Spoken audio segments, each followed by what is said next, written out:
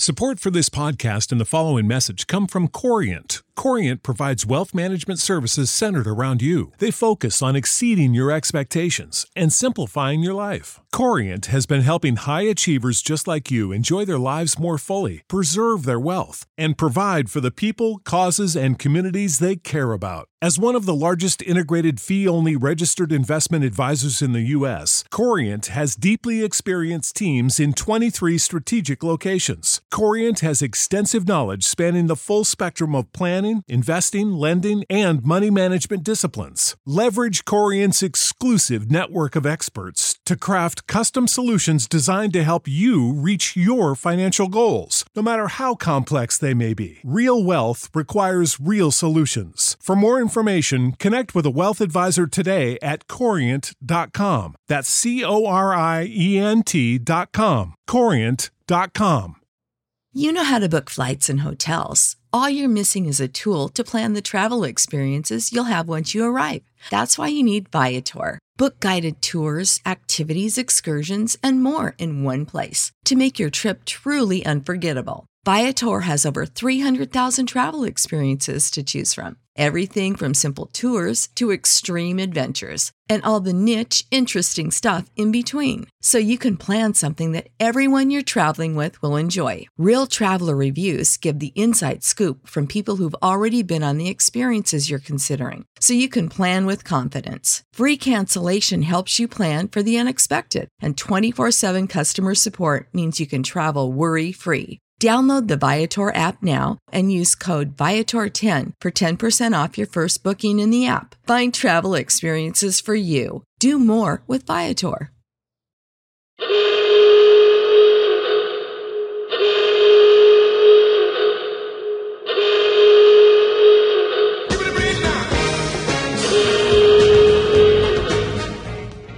The sport is just going to die if they don't bring the designated hitter to the National League. We got fresh frozen strawberry margaritas, and Carrie's bringing us chips and salsa all night long. Nick's hips do not lie. Yeah, I got a MF wagon. Like, let's be real. The Washington Nationals are the world champions. Hello, everybody. Welcome to another episode of Half Street High Heat. You can find them wherever your podcasts are downloaded or sold. With me, as always, is Ray Knight. Johnny, I think this is going to be a great episode. I do. They're going to talk baseball, Johnny, and the baseball is the reason they talk and what they talk about. I think that's important to talk about baseball. And if you're a baseball podcast, you're going to end up talking lots of baseball. Well, that's awesome. Thank you very much, Johnny and Ray. Bob Carpenter with you here. And now, let's start the show. Hello, Heaters. Welcome to the latest episode of Half Street High Heat, presented as always by Manscaped. Thank you, as always, for joining us. We appreciate each and every one of you people. I am Amanda, and I'm joined as always by my jocular co-hosts, Nick and Ryan. Please make sure you find us on Twitter. The show is there at Half Street High Heat. You'll find all sorts of goodies there and even more goodies at the website, halfstreethighheat.com. Lots of good stuff to talk about. We have our Monday mailbag that came out today while we're recording. It'll be tomorrow when you guys listen to it, Tuesday. Make sure you get us your questions so we have those to talk about. And also a wrap up of the Mets series, preview of, we got Phillies and Marlins coming up. So lots of good stuff going on. How are y'all doing? Pretty good. So my team had a tournament this weekend, one-day tournament in Richmond, trying to repeat as champions in tournaments, two tournaments that had nothing to do with each other. We cruised through the first two games, but then hit a wall. A buzzsaw, if you will. Well, it was also like 95 degrees all day. And our schedule didn't lend itself. So we had the first game at 1, second game at 3, championship game at 5. So that's a brutal day. We literally had 3 games in a row, and we were just the last team to play. Whereas the team playing against us in the championship, we made it to the championship. They played at, 9 and then like 11:30. So they had plenty of time to kind of like cool off, relax. And we were in the 95-degree weather all day. So we hit a wall. They were a good team, though. So we came in second place. But that's still pretty great. Yeah. We got losers trophies, though, which was annoying. Yeah. If I I'm come in not a second, fan I don't want a trophy. Right. I'm not a fan of the participation trophy Yeah. thing, but how about you, Ryan? What's new with you? You know, it was a great weekend. I hung out with this really handsome guy over the weekend. I was kind of nervous. He's also in this podcast right now, so that was pretty nice. And for the first time in like 16, maybe 17 months. Oh, I did. I did. I went to the pool today. But Nice. I went to the pool last year though, but I went to brunch as well. Oh, nice. Yeah. Brunch. What'd you eat? So I got steak and eggs. It was a Father's Day brunch. Nice. It was like lunchtime. It was like 12:30, but they still had the brunch menu out. I was like, hell yeah, let's get brunch. Mimosa? So good. I did. I had a couple mimosas. It was absolutely fantastic. It's an absolute must. Love it. Fancy lad. Oh my god. I know. Well, like it's my first brunch in a while. Ryan's a fancy bitch. It was. I was gonna say bitch, but it seemed inappropriate, so I went with lad. It was on the water as well, so the vibes were just honestly just fantastic and immaculate all around. So yeah, it was fantastic. That sounds great. Yeah, we had a very nice Father's Day. I had my mom and stepdad over, and we did we did dinner at home, but we did a very nice steak dinner with some beautiful fillets that actually my brother had sent us as a gift. So that was really fun. And then my husband is out of town. I was bitching about this before we started recording. So I'm like doing the single parent thing right now, and it sucks. I don't know how anybody does this. Oh my God. Ryan raised me as a single parent. Well, it's challenging. We're in this together. We're in this together. It is challenging, but yeah, we single parents have to stick together. You guys are just talking about steak. We really need like a steak sponsor on this podcast, like a Omaha Steak or like a Butcher Box or something. I'll have to work on that. Yeah, let's do it. I'm in on that, especially if they're going to send us demo products. Yeah, I'm all for it. I am all for that. I feel like we'd be a good fit. Good fit for some steaks. I mean, I would make sure we meet our quota just by me purchasing using our promo code. So I know, right? Yeah. Oh, goodness. All right. So let's do the quick pitch, which tonight is, or today, because you're listening to this on Tuesday. I always do that. Do you think Major League Baseball should change voting for the All-Star game? So there's a lot of people who always talk about this every year. Yesterday, the latest update for the All-Star voting came out, and there were some very interesting things. It was very Cubs, Dodgers, and Astros heavy. I think Corey Seager was second in shortstop. He's only played 30 games. A lot of people are upset about that. Trey Turner is fifth in shortstop, I believe. Oh, for God's sake. But no, I mean, people always talk about this. The fans usually get it right 95% of the time, but at the same time, it's an exhibition game that means absolutely nothing. It's a made-for-TV event. Fans just want to see the biggest names. They get those random great players that are doing well, like Jazz Chisholm. He's currently in the spot for the All-Star, which is absolutely fantastic. But it's just a fun event. It means nothing, and people just want to see the best players. So I'm fine with the fan voting. I don't really think it needs to change, but people always talk about this every time of year.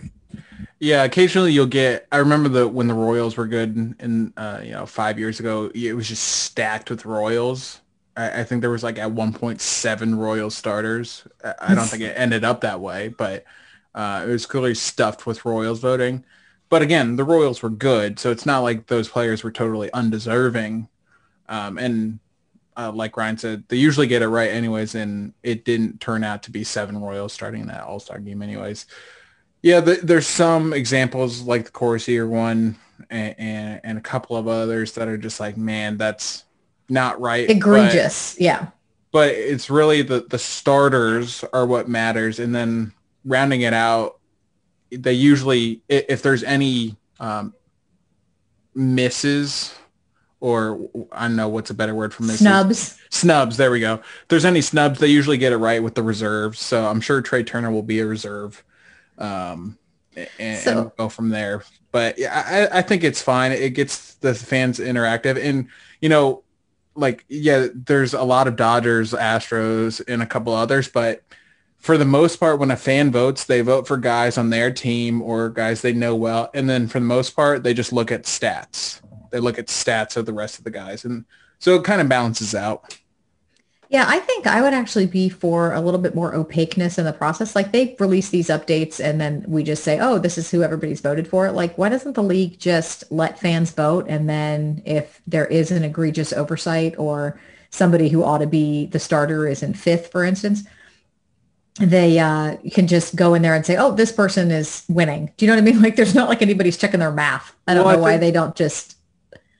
I think it's a lot to do with what Ryan said. It's a made-for-TV event, so the fact that they release these updates like so well in advance, it's a chance for teams to be like, oh, hey, you know, the All-Star Game's around the corner. Your guy's not where you want him to be. You better get going and make sure to tune in to the All-Star Game on a random Tuesday night when nobody watches TV. Yeah, and like they're announcing the finalists on ESPN. It's gonna be like a whole special and everything. Like it's all for TV. It's all for marketing. Like back in the day, you used to have to like punch out those things. So it's also a great way to get fans in. But it's also dumb that, and I kind of just alluded to it, that the Home Run Derby's on a Monday night and the All-Star Game's on a Tuesday night. And it's always been that way. It's not like they just recently changed to it. It's so dumb. The Home Run Derby is still one of the most electric events in all of All-Star break. It might be the best product that MLB has to offer. Seriously. Well, it certainly is for that. But like, as far as if you're just talking about All-Star Week events, the dunk contest has gone to crap. The All-Star Game in any sport isn't exciting at all because no one plays defense. I mean, I don't even know what the NFL does anymore. They play like flag football or something. So the Home Run Derby is one of, if not the best product for All-Star Weeks in general, and you put it on a Monday night. Like, what is this, like 2000s, network TV? Like, no, put it on a Saturday night. Yeah, or a Saturday afternoon or sometime when people are going to be able to watch it.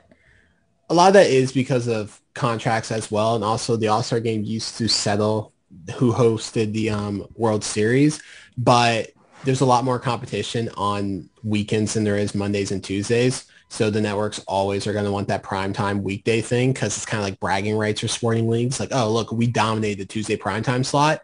It's always that stuff as well. So that's why it's more in a weekday than it is. Oh, I forget the All-Star Game's on Fox. For some reason, I was thinking ESPN. But the Home Run Derby's on ESPN. I wonder if we're going to see Schwarber in the Home Run Derby. Vlad Jr. opted out. I'm very sad. Yeah, that would have been fun. I didn't hear that. It's Coors. It's Coors, man.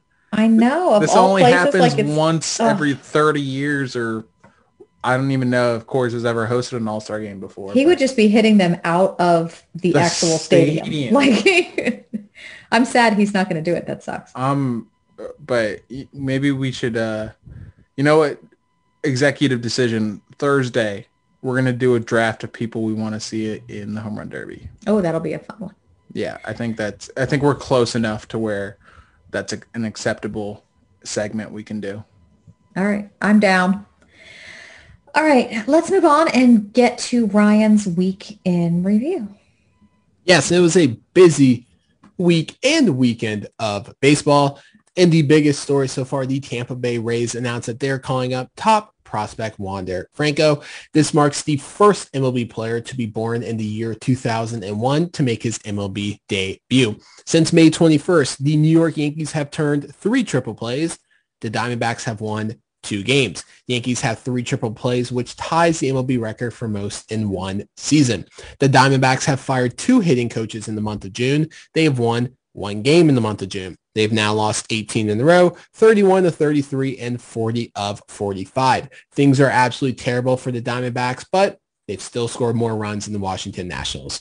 Astros have won 7 straight games, about to be 8 as they are whooping the Orioles right now. They had a very dominant sweep of the White Sox this weekend to reclaim the title as the best team in the American League. Padres end their 4-13 skid with a 4-game sweep over the Reds.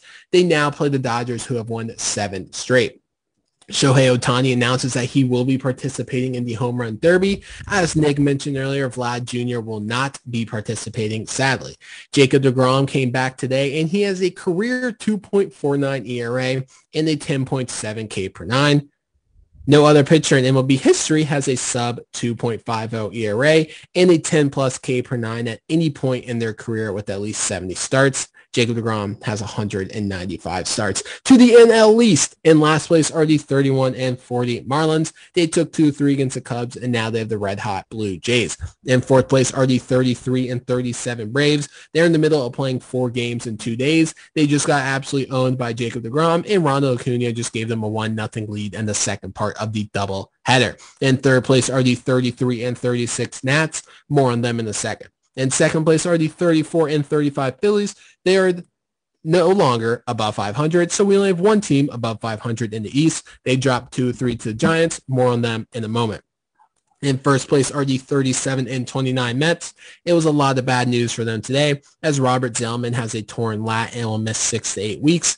Lucchesi has a torn UCL and he'll be out for the rest of the year. The Mets announced that they fired 2 high-ranking employees and will overhaul their legal and human resources departments following allegations of sexual misconduct against former manager Mickey Callaway. This has been your Week in Review, brought to you in part by your local neighborhood Chili's. Yeah, that was a busy one. Yep. A lot going on this week. The NL East, a lot of upheaval. The Nats are now in third place, barely out of second place.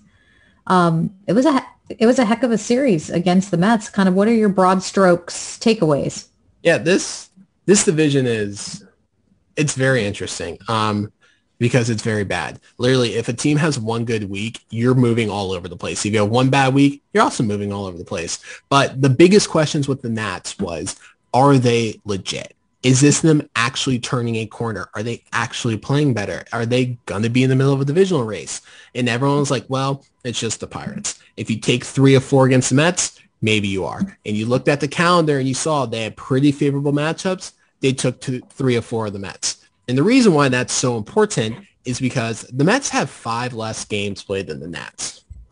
If the Mets go 1-4 in those makeup games, the Nats only make up 1.5 games on them. So you have to win the head-to-head because, yes, you're only 5 games back right now, but it is a deep 5 games because the Mets still have so many games to make up. And it was a big statement. You know, you said, hey, look, it wasn't just the Pirates. We're here. Our pitching's legit. We're going to start winning games. And now you're putting yourself in the position where you're right there in the middle of this division because the Mets have 10 pitchers on the IL. This isn't going to keep up forever. And now you're kind of teetering in the middle of it of slowly getting momentum. It's just, can you keep building on it and keep beating your divisional opponents? That's the biggest question with this team. Yeah, and some people are framing the NL East like, oh, you know, the NL East has the shortest gap between first and fifth place as like a good thing as the NL East is competitive. The NL East still stinks. And that might not necessarily be attributed to the teams themselves, but, you know, the fact of the matter is none of these teams are healthy, and what the product is on the field isn't very good. You know, the Braves pitching is decimated. The Mets have a new, you know, extended injury every single week. I mean, hell, Ryan just gave 2 in his week in review. The Nats aren't healthy. I mean, they're playing better, but they're still not healthy. So it's basically just going to be who stays alive long enough, like who's left standing, not necessarily who won the fight. So it just leaves you in an interesting position because you're 5 games out in the middle of June.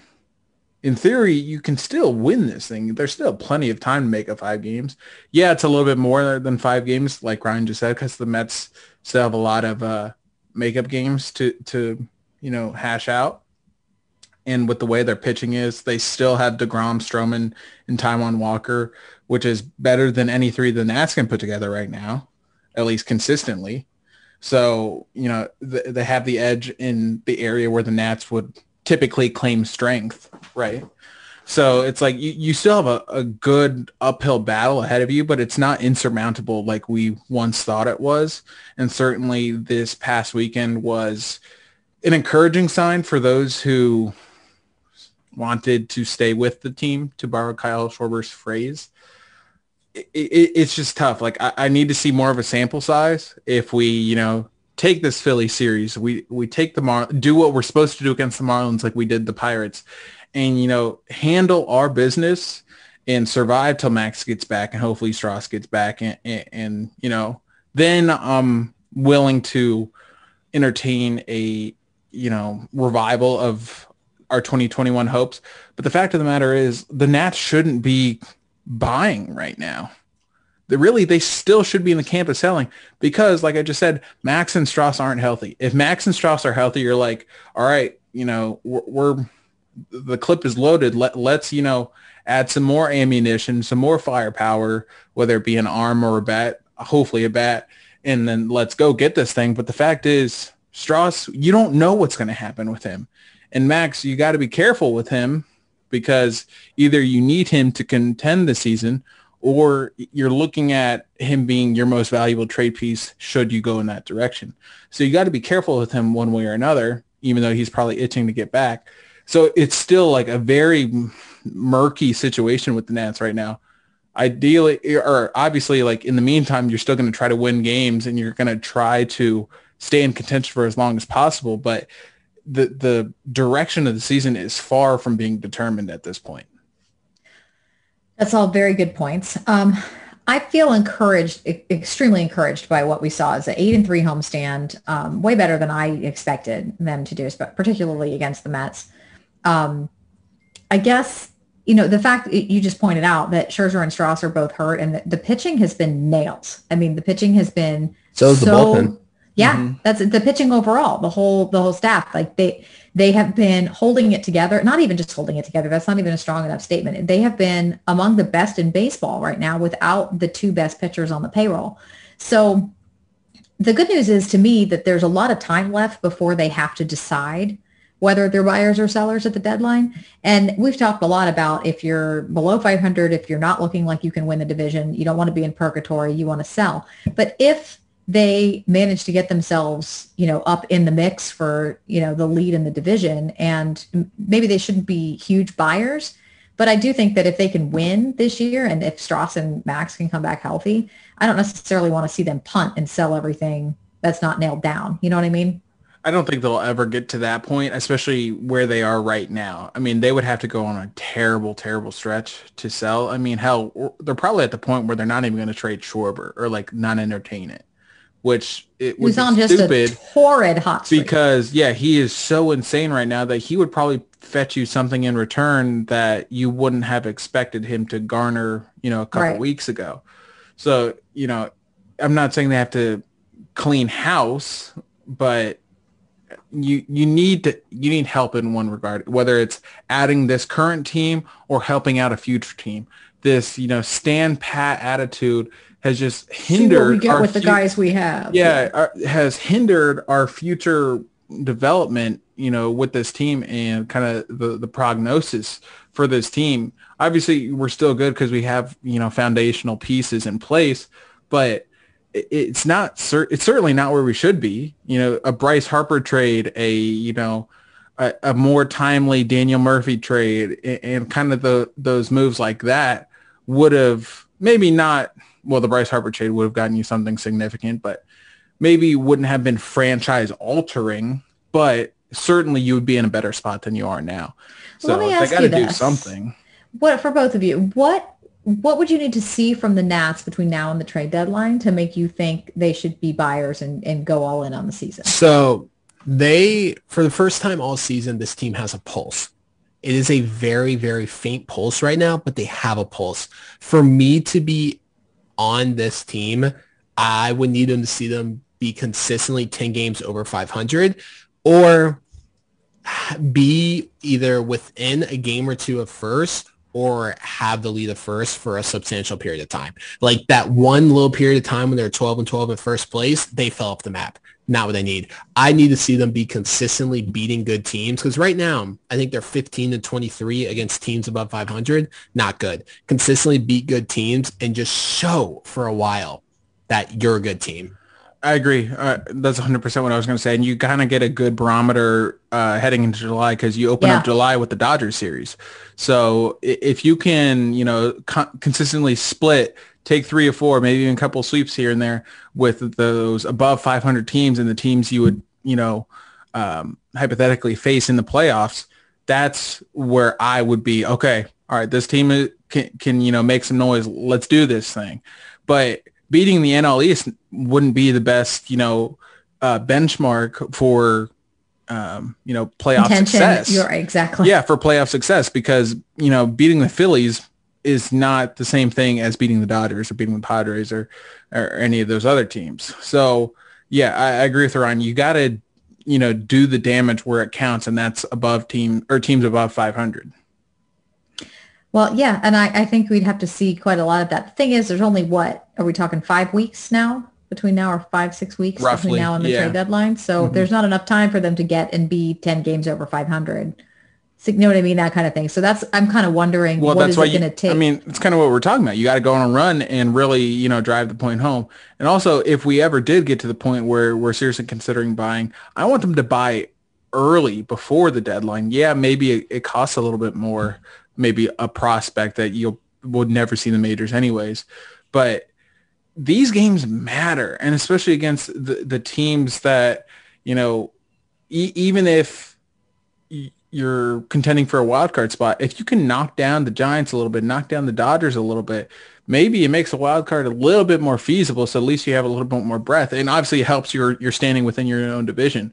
So if you're going to, feasibly add a player, do it before the deadline, so he can actually make an impact help before you win those these games. Because, the thing with 2019, and we mentioned it before, obviously it all worked out fine in the end, but ideally you shouldn't have ever been in that wild card game. Those games in April and May mattered extremely much is what I was going to say. Very much mattered. So, if they went 31-19, they win the division, and they don't have to go on that run quite, and they have a little bit more security. You get some guys a day off. Max doesn't have to pitch in that, wild card game, and you can kind of go. It affects the rest of the playoffs, is what I'm trying to say.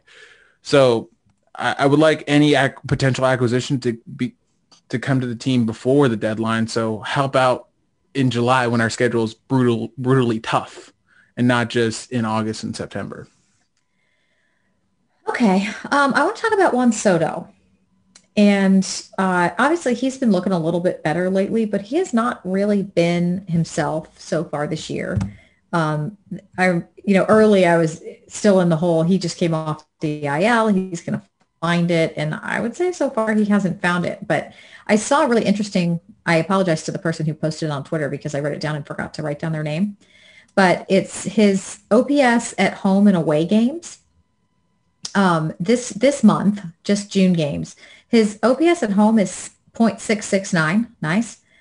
His away OPS is 1.308. I mean, he hates Nats Park just as much as we do. So I mean, that's strikingly different. I mean, lots of guys play differently at different ballparks, but what in the world? And for the whole season, it was 637 at home and 1.060 away. Like, really huge difference. Yeah, I don't really have much to attribute to that. Yeah, I couldn't. I'm sitting here thinking about it. When I read that earlier, I'm like, why? What would be causing that? And I didn't really come up with any good answers. Yeah, that will change here shortly because as the months get warmer, Nats Park becomes a very hitter-friendly ballpark. The weather has been pretty crappy up until I think like the last couple weeks. So that will get better. But it's also just one of those things. Usually guys have really, really good home splits and bad away splits. It's reverse all the time. It's pretty common in the league. There's just nothing you can really explain for it. A lot of it is just ballpark factors, who they're facing. A lot goes into it, but it's just hard to explain. Do you feel like he's rounding into form? Are we seeing... Are we going to see him? We talked about him being in something of a reverting to the mean sort of thing or coming back down to earth. Do you think we're going to see him heat up? I mean, I'm not worried about the ground balls. I'm not at all. Everyone's making a big deal about, which is fine. You can, but his hard contact percentage, his barrel percentage, and his swing rate and everything, he's making good contact. Like, it's going to be fine. It's like what we talked about with Josh Bell. Eventually it's going to turn into hits. And it is. Josh Bell has been quietly playing very, very well for quite some time. It's going to be the same thing. Yeah, it's going to be the same thing. These line drives are going to start dropping at some point, and it'll be fine. All right. Well, that's hopeful. That's a hopeful take on Soto. With Schwarber absolutely en fuego right now. If Soto could, get some of that hard contact to fall in, things could look quite different, especially because, as you mentioned, Bell has been playing a lot better. Gomes has been on a bit of a tear as well. Yeah, I mean, I'm not trying to be complete Debbie Downer right now, but you experience stretches like this throughout the course of the season. Like these guys are professional ball players. They don't suck for the course of 162 games. And if Yan Gomes, for example, if he hits 250 over the course of a season, it's not like he goes 1 for 4 every game. Like sometimes he'll go a stretch where he's 10 for 20, and then he'll go a stretch where he's 4 for 30 or whatever. It all evens out at the end. You're just catching a good time where people are clicking at the same time. We talked about Schwarber, Bell, Gomes, Soto. Obviously, Trey's been the constant throughout the whole season. So, that's resulting in better baseball and more wins. It's no shocker there that when you have a little bit more consistency in your role players playing a bigger part in the offense, that you find yourselves winning these close games that you weren't winning in the first half of the season or the first quarter of the season. So it's like if we had another bat to kind of steady the ship, who knows where we might have been. Yeah, and it's also been really heartening to see the offense start to get going a little bit at the same time that the pitching has been so good, because there have been so many games where the offense still isn't really getting going. They've had like 2 good games in the last 14. In comparison to what they were doing before. That's true, because they have had 0 good games in the last right. 10. It was a nowhere to go but up situation we were in.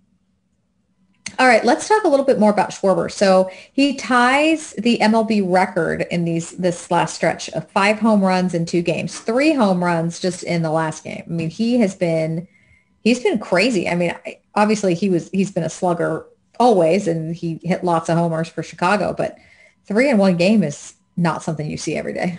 Yeah, he has 8 home runs. I think it was the last 8 games. His slugging in the last week is over 1,000, and he tied Bryce Harper's record of 5 home runs in 2 games, which Bryce did, I think, in 2015, and there's other people who did it in the early 1900s. He's on fire.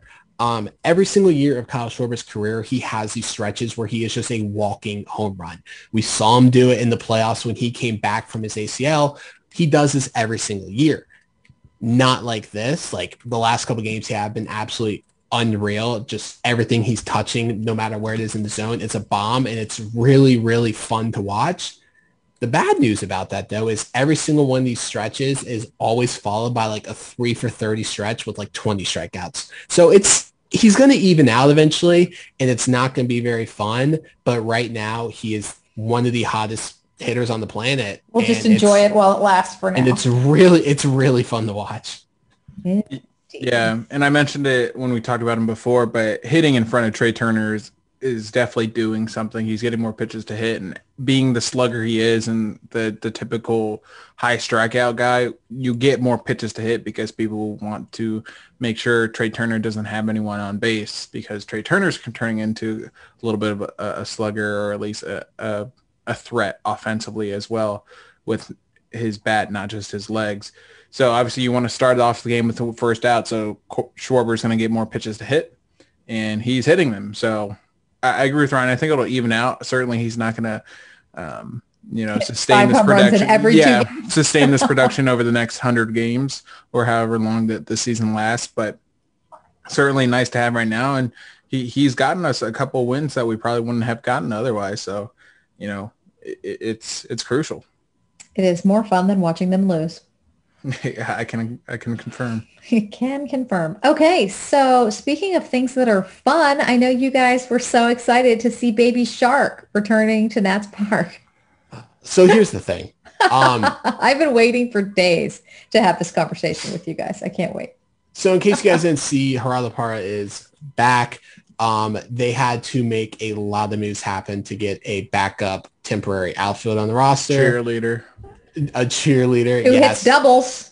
And 1 at bat. Yes. Okay. And everyone act like the guy won the freaking World Series. Anyways. He did win the World Series. Oh my God. I'm so trolling you right now. No, that was my Joker moment. This is my Joker moment. No. Okay. Here's the thing. You wouldn't understand. It's just like, I don't mind the Baby Shark, even though he needs a new walk-up song. Stop trying to make it 2019. This is a new team. Please leave it behind. Please let things die. I never minded the Baby Shark. Let people do whatever they want at a baseball game. I don't care. It was just the fact that everyone acted like this man was Babe freaking Ruth and was the reason why they won the World Series, which is the utmost disrespectful thing I've ever heard in my life anyone ever say about the Washington Nationals. But it's a straight PR move. He doesn't provide anything for a roster. He kind of hinders you in a way. He's not that good. He's really not. He hit 220 in AAA as a 35-year-old. He's not good. He doesn't really provide you anything. He can play center field, but not very well. The other thing is the Nationals' attendance has been dreadful this season. Not counting the games when they're limited with attendance, that's a completely different thing. But since they've gone to 100%, they were averaging 18,000 people a game. Now, the Father's Day game, they did have 30,000 people at, which was nice to see, but attendance was bad. The team was playing horrible. Fan interest was going down. So the Nats were just like, PR move, boom, here comes Geraldo Parra. And look, fans have fun with it. They want to do the Baby Shark and everything. That's fine. It brings energy into the stadium, which Nats Park desperately needs all the time. That's fine. Please stop saying this man is the reason why they won the World Series. It's embarrassing. And for those who say, oh, it's definitely not a PR move, it makes a lot of sense strategically for the team. So, yes, like Ryan said, Parra can play center field. It's not well. You know who else can play center field? Josh Harrison, who has played center field this season. And, you know, they made, like Ryan said, a lot of different moves. And DFA, you know, one of their – I use top prospect loosely, but one of their top prospects. Did he clear waivers? I have no idea. But they DFA'd one of their top prospects to add Geraldo Parra to the 40-man. It's just like a lot of unnecessary moves to bring a guy that doesn't provide much. And you could have left Luis Garcia, put Josh Harrison in center field, and you would have been fine. It's 100% a PR move. And for those who disagree, the Nats have done something like this before. I believe it was 2019. They, you know, weren't doing well. They had started playing better, but it certainly, you know, we didn't know what was around the bend in 2019. They decided to put Jason Worth in the Ring of Fame and create a more PR, you know, buzz. Oh, like he meant so much to us, in the middle of the season when their ticket sales were down, their attendance was down. They did that, and obviously we know what happened after that, but they do stuff like this, and I can't entirely blame them. They're in the business of selling tickets. They're in the business of selling tickets, so they got to do stuff like this. And when we saw he was invited to a minor league deal, we all knew this was going to come eventually. So it's like, I'm not going to be too up in arms about it. I think it's like annoying, not necessarily the people doing it, because it is cool to see the fans get involved for once. It's, you know, I hate how boring the fans can be at Nats games, but it's just like Ryan said, it provides some life, but it's not important to, or like overly important to this team per se. You know, it's gonna suck. What's up? He's on the roster for the rest of the season. This team's gonna win the freaking division, and that's going to be 2 seasons of everyone saying it was because of Parra, and I have to go through this all over again. For the rest of your life, you're going to have to be arguing with people. I mean, people are saying Brian Dozier dancing was crucial to the World Series run. I mean, I'm always going to argue with people, but it's only weird. It is your best thing. I'm a very good troll, okay? But it's only weird if it doesn't work. And like I said, I don't care about people doing Baby Shark at the games. It's fine. It's pretty funny seeing people get mad about it on Twitter. Do whatever you want. But man, this team's going to come back and win the division. Literally, as soon as it got called up, that was my first thought. And now I'm going to have to suffer through this again. Well, let me see. But wouldn't you rather suffer through this and have people telling you that it was because of Parra if it means the team wins the division? No. Seriously? You'd rather they lose than have to have Parra? It's like you don't even know me. Well, I have to say. No, because then I would have to be like, well, yeah, maybe he does have a big impact, and I will never do that. I am never going against anything I say and believe in.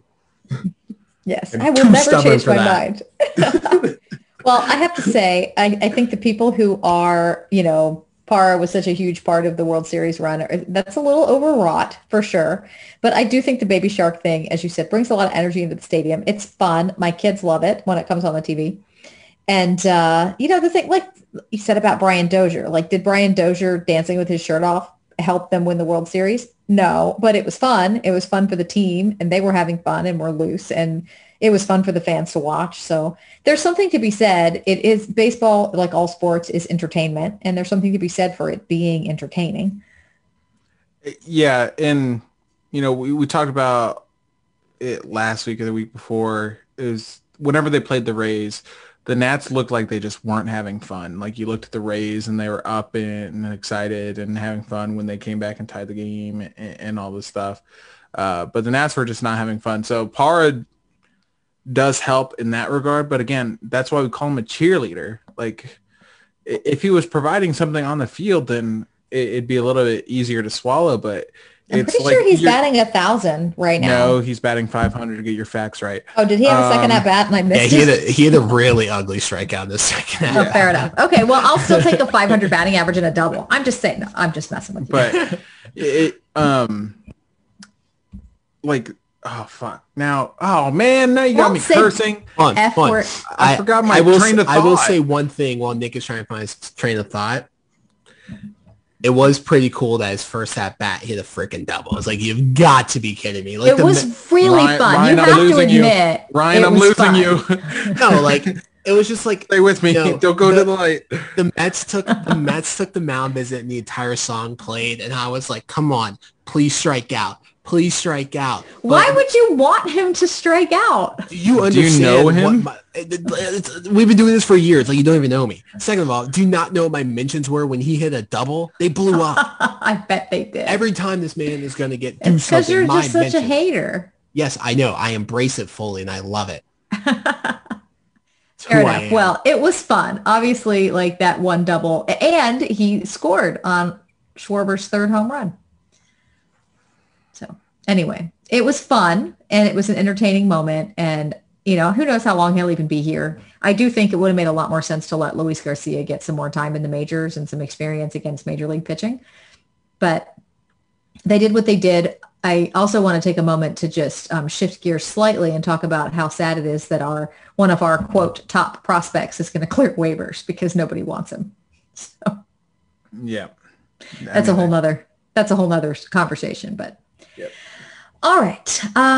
Let's talk about the Phillies, which is going to be the next opponent. It's 2 games set. What do we have? 7:00 tomorrow and 1:00 on Wednesday. Yeah. So this is a rare home and home set with a divisional rival. And this is a pretty big series for both teams. This is kind of like a defining series for both teams. The Phillies don't really know who they are at this point. They took 2 or 3 from the Dodgers, but then they turned around and they mismanaged and played horribly, losing to the Giants. They're very, very inconsistent this year. How inconsistent they are, you say? They're 9 games over 500 at home. They're 10 games under 500 on the road. They're 1 game under 500 on the season. They are very, very inconsistent. The Nats are coming in only 1 game back of them. So this is going to be pretty fun. If you look at the pitching matchups, unfortunately for the Nationals, Zach Wheeler's pitching game 1. Zach Wheeler is honestly probably second in the NL Cy Young race. He's coming in with a 2.15 ERA and 118 strikeouts. He is now consistently going past the 7th inning into games. And if Jacob deGrom did not exist, he would be getting a lot more attention because Jacob deGrom is in your division. That's all people are going to talk about. He is pitching very, very well. You're going to have to find a way to, 1, take advantage of the few mistakes that he makes, and try to capitalize on it consistently if you're going to try to win this game. And then in the second game, they're throwing Vince Velasquez. He is not doing well. He started off hot, but he has a 7.88 ERA in his last 4 starts. Oof. He struck out 14 and he has 9 walks in just 16 innings, and he has not gone over 5 innings since May 25th. So that is a game you should win. You should beat Vince Velasquez. And that's Fetty, right? Yes, Fetty is going Wednesday. TBA. Who's going tomorrow? Right now. According to MLB.com, it's still TBD. Yeah, I have the same. Okay. Yeah. It would probably you got to find a way to beat Wheeler. So if somebody sweeps, if we sweep, we're going to be in second place. It's probably going to be Espino, if you're thinking about it. Well, yeah, isn't he on regular rest tomorrow? Yeah, he last time was Friday, and then Ross and Fetty went Saturday. Corbin went Sunday. Oh, no, Ross and Lester went Saturday, and then Corbin went Sunday.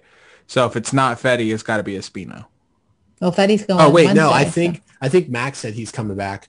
Oh, if Max is coming back, then Max is going to pitch tomorrow. Well, that was going to be. Remember after his bullpen, he was like, "I'll see you Tuesday," but they wanted to like confirm how he was feeling on Tuesday. Well, that was going to be my next point. So I'm glad that came up. With Wheeler, we managed to steal the game from him last time because we had Max going up against him. So it was, in a sense, best versus best. And I was worried that, it doesn't matter who he would throw it out there tomorrow, that Wheeler was just going to do his thing because, like Ryan said, he's gone deep into games. Yeah, Max versus Wheeler is going to be a fun matchup, though. Right. So if we get Max going on it, hopefully Max is all good to go. But yeah, that'll be a good matchup, and then hopefully Fetty can take care of business and stay hot like he's been. And yeah, Fetty's been who great. knows what this turns into? Yeah, and then we end up one game ahead of Philly, and it depends on what happens with the Mets. Who are they playing next? They have the set with they play the Braves through Wednesday, and then they have Philly after that. Okay, so a lot of divisional action all divisional going games. on. Yeah. Well. Yeah, it's going to be an interesting series. It's a quick one. And then, after we play the Phillies, then it's on to Miami. Hopefully, obviously Miami's not quite the easy out they've been in the past, but it just makes you think, like, if they can take both games against Philly, or at least split with Philly and then go win that series in Miami. No, they need to take both against Philly. I just don't know if they can against Wheeler. If he pitches into the 7th or 8th. But this is the kind of stuff you have to do. You can't just say, "Oh, please don't pitch your best against us. We need to win." Like, well, right. I understand they need to, but I just don't think they will. But this is what we were talking about. Like when you asked us what we need to see from this team, they need to beat other teams' aces. This is the stuff they need to do for us to really be, in on the season. If they continually fail to perform against other teams' aces, or at least hang with them, then this team's not going anywhere. Yeah. I mean, that's true. They're arguing about it. I mean, if you can't beat, when you get to the playoffs, you're going to be facing the aces on the best teams.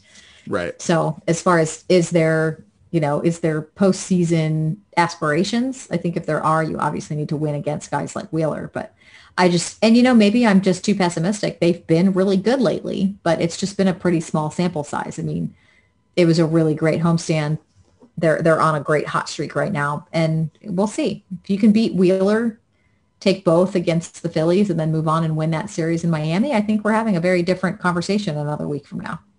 Yep. So we'll just see how it plays out. But I would like to have that conversation. Yeah, this is like I said, it's the stuff you need to do. You need to sweep the Pirates, but when you face other teams' aces, you need to hang with them or find a way to win.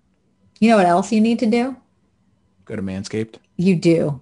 Heaters, this episode and all of our episodes are brought to you in part by Manscaped.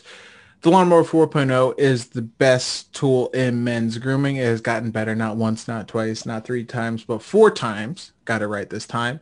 And plus, I just used it over the weekend. The Refined Cologne is game-changing. I actually got compliments on it over the weekend, and I felt pretty good. I felt nice and snazzy, all jazzed up because I had my Refined Cologne. And you guys can feel snazzy too by going to Manscaped and checking out all of their great products like the Lawnmower 4.0 and the Refined Cologne and a bunch of other stuff they have going on. And we can help you out. We can provide the assist, the outfield assist, so to speak, and use our promo code HSHH20 for 20% off and free shipping on anything on the site. It's getting hot. You got to take care of yourself. You're going to be out doing stuff more often. Take care of your grooming game. Make sure it's something you don't have to worry about. So go to Manscaped, use our promo code, save yourself some money. Everybody wins. So again, use our promo code HSHH20 today. That's very good advice. If you haven't done it already, make sure you go get yourself the 4.0. And if you have done that already, there's always lots of other good stuff out there. So do yourself a favor. Go Agreed. check it out. All right, let's move on to the last segment for this evening, which is our one big thing. What you guys got? This is it. Like this is a defining stretch of your season. We're going to find out who this team is, right? And I'm tired of this team wasting opportunities, not building on anything. Use your momentum, sweep Philly, take 3 or 4 from the Marlins, and see what happens against all the good teams that come to town. This is it. I'm calling 5-1 this week. If not, I'm gonna be mad. Not really. 5-1. I'm just gonna let you guys know. I'm gonna be disappointed. Use your momentum. Like, you actually have momentum. You showed a pulse this weekend. You played well. Keep it going, please. I beg. Do it. Yeah, it's something that they need to do. Especially since the Mets have like a lot of games and a lot of days, a lot of injuries. Take advantage. Yep.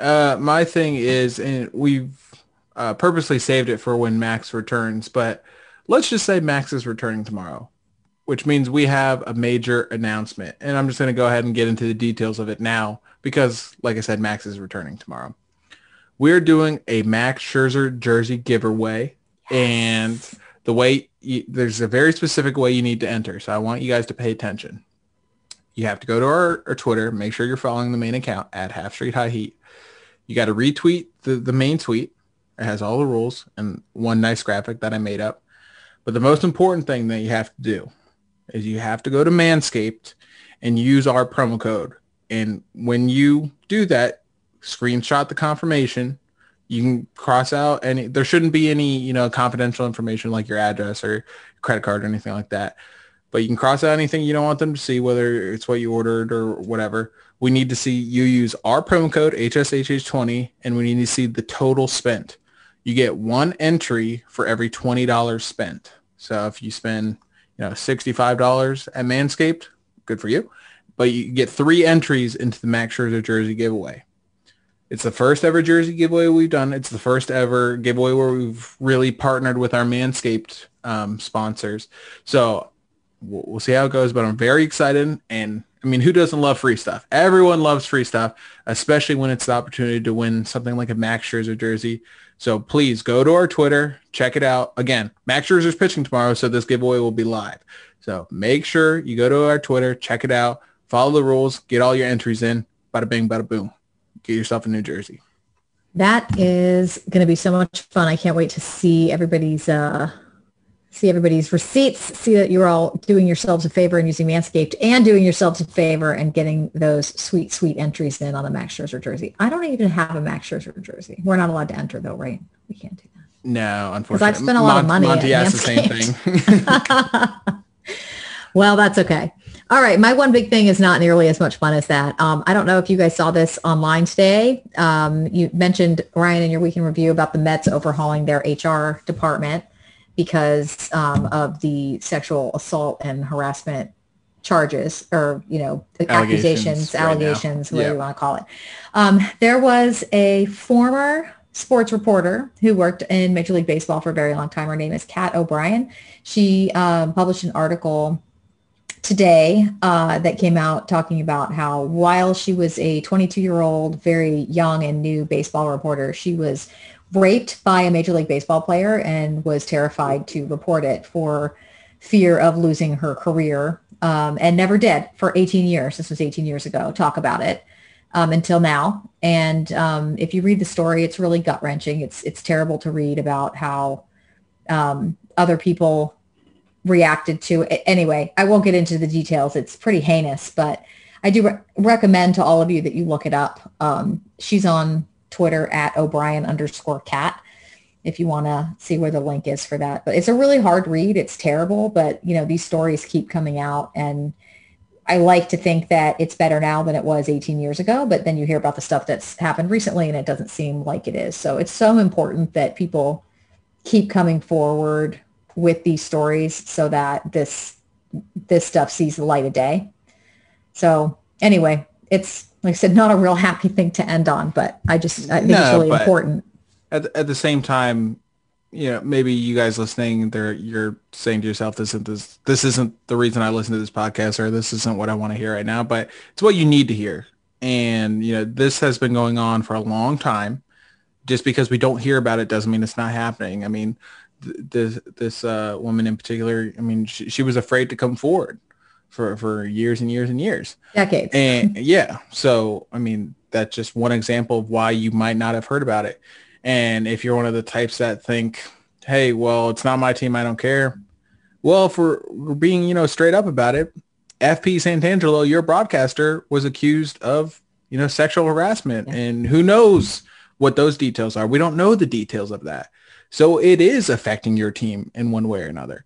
And every team, I would guarantee you that this is going on. It's not like a Mets thing, a Nats thing, an NL East thing. This is, widespread across baseball. We just know it is. So, you need to at least be sensitive and be aware of it, even though it's not the most comfortable thing to talk about, not the easiest thing to talk about. It's something that needs to be talked about. And we raise awareness for it. You look on Twitter, you still see these great female reporters like Britt Giroli or Maria Torres or whoever else. Look at their mentions. Chelsea James. And Chelsea James. I don't mean to leave anyone off, just examples, but look at their mentions on tweets, especially the ones where they're voicing their opinion about baseball, which is literally their job. It's not just like, you don't know what you're talking about. Stop talking about baseball. This is literally their job. They know more about baseball than a lot of people.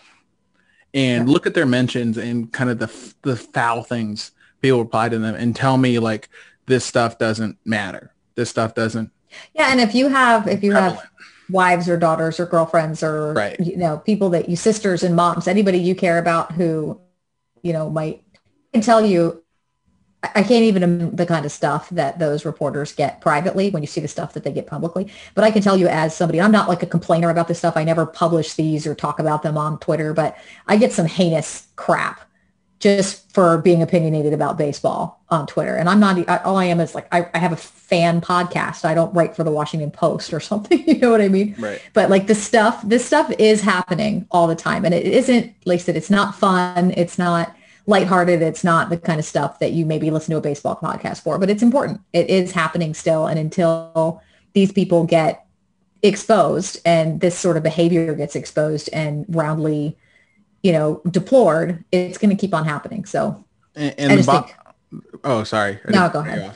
I was just gonna say, bottom line is we're, with this platform, it may not be the largest, nationwide podcast or anything like that, but for the platform we do have, we're going to talk about this stuff. We haven't shied away from this kind of stuff in the past. We're not going to shy away from it in the future. We're going to talk about what needs to be talked about. And if you don't like it, well, it doesn't break our hearts because we need to talk about it. We're going to talk about it.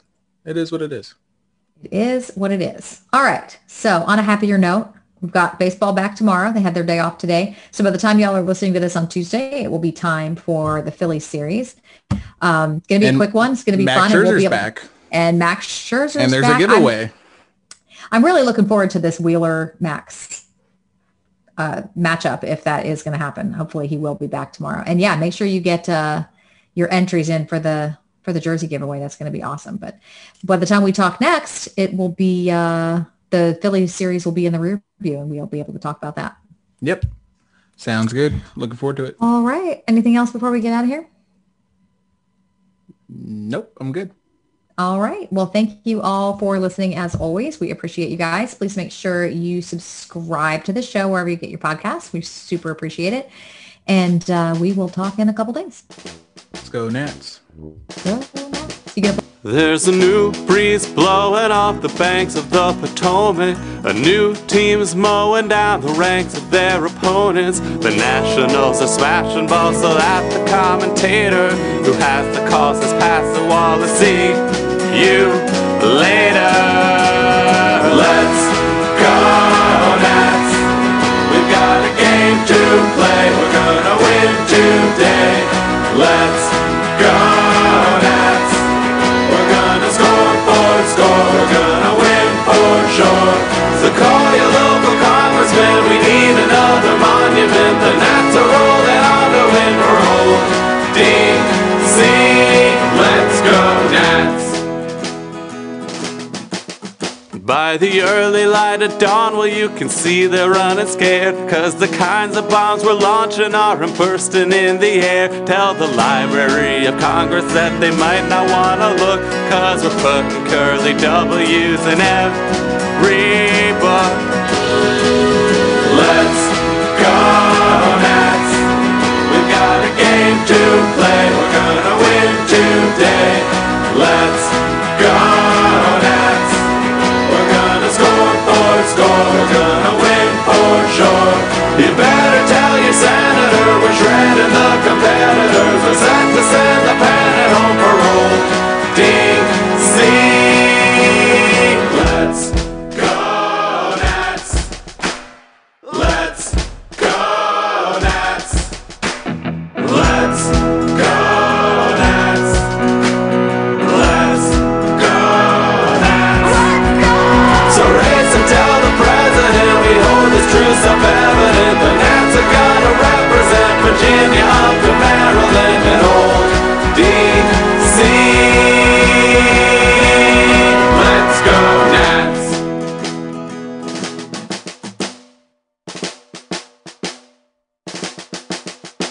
Support for this podcast and the following message come from Corient. Corient provides wealth management services centered around you. They focus on exceeding your expectations and simplifying your life. Corient has been helping high achievers just like you enjoy their lives more fully, preserve their wealth, and provide for the people, causes, and communities they care about. As one of the largest integrated fee-only registered investment advisors in the U.S., Corient has deeply experienced teams in 23 strategic locations. Corient has extensive knowledge spanning the full spectrum of planning, investing, lending, and money management disciplines. Leverage Corient's exclusive network of experts to craft custom solutions designed to help you reach your financial goals, no matter how complex they may be. Real wealth requires real solutions. For more information, connect with a wealth advisor today at Corient.com. That's Corient.com.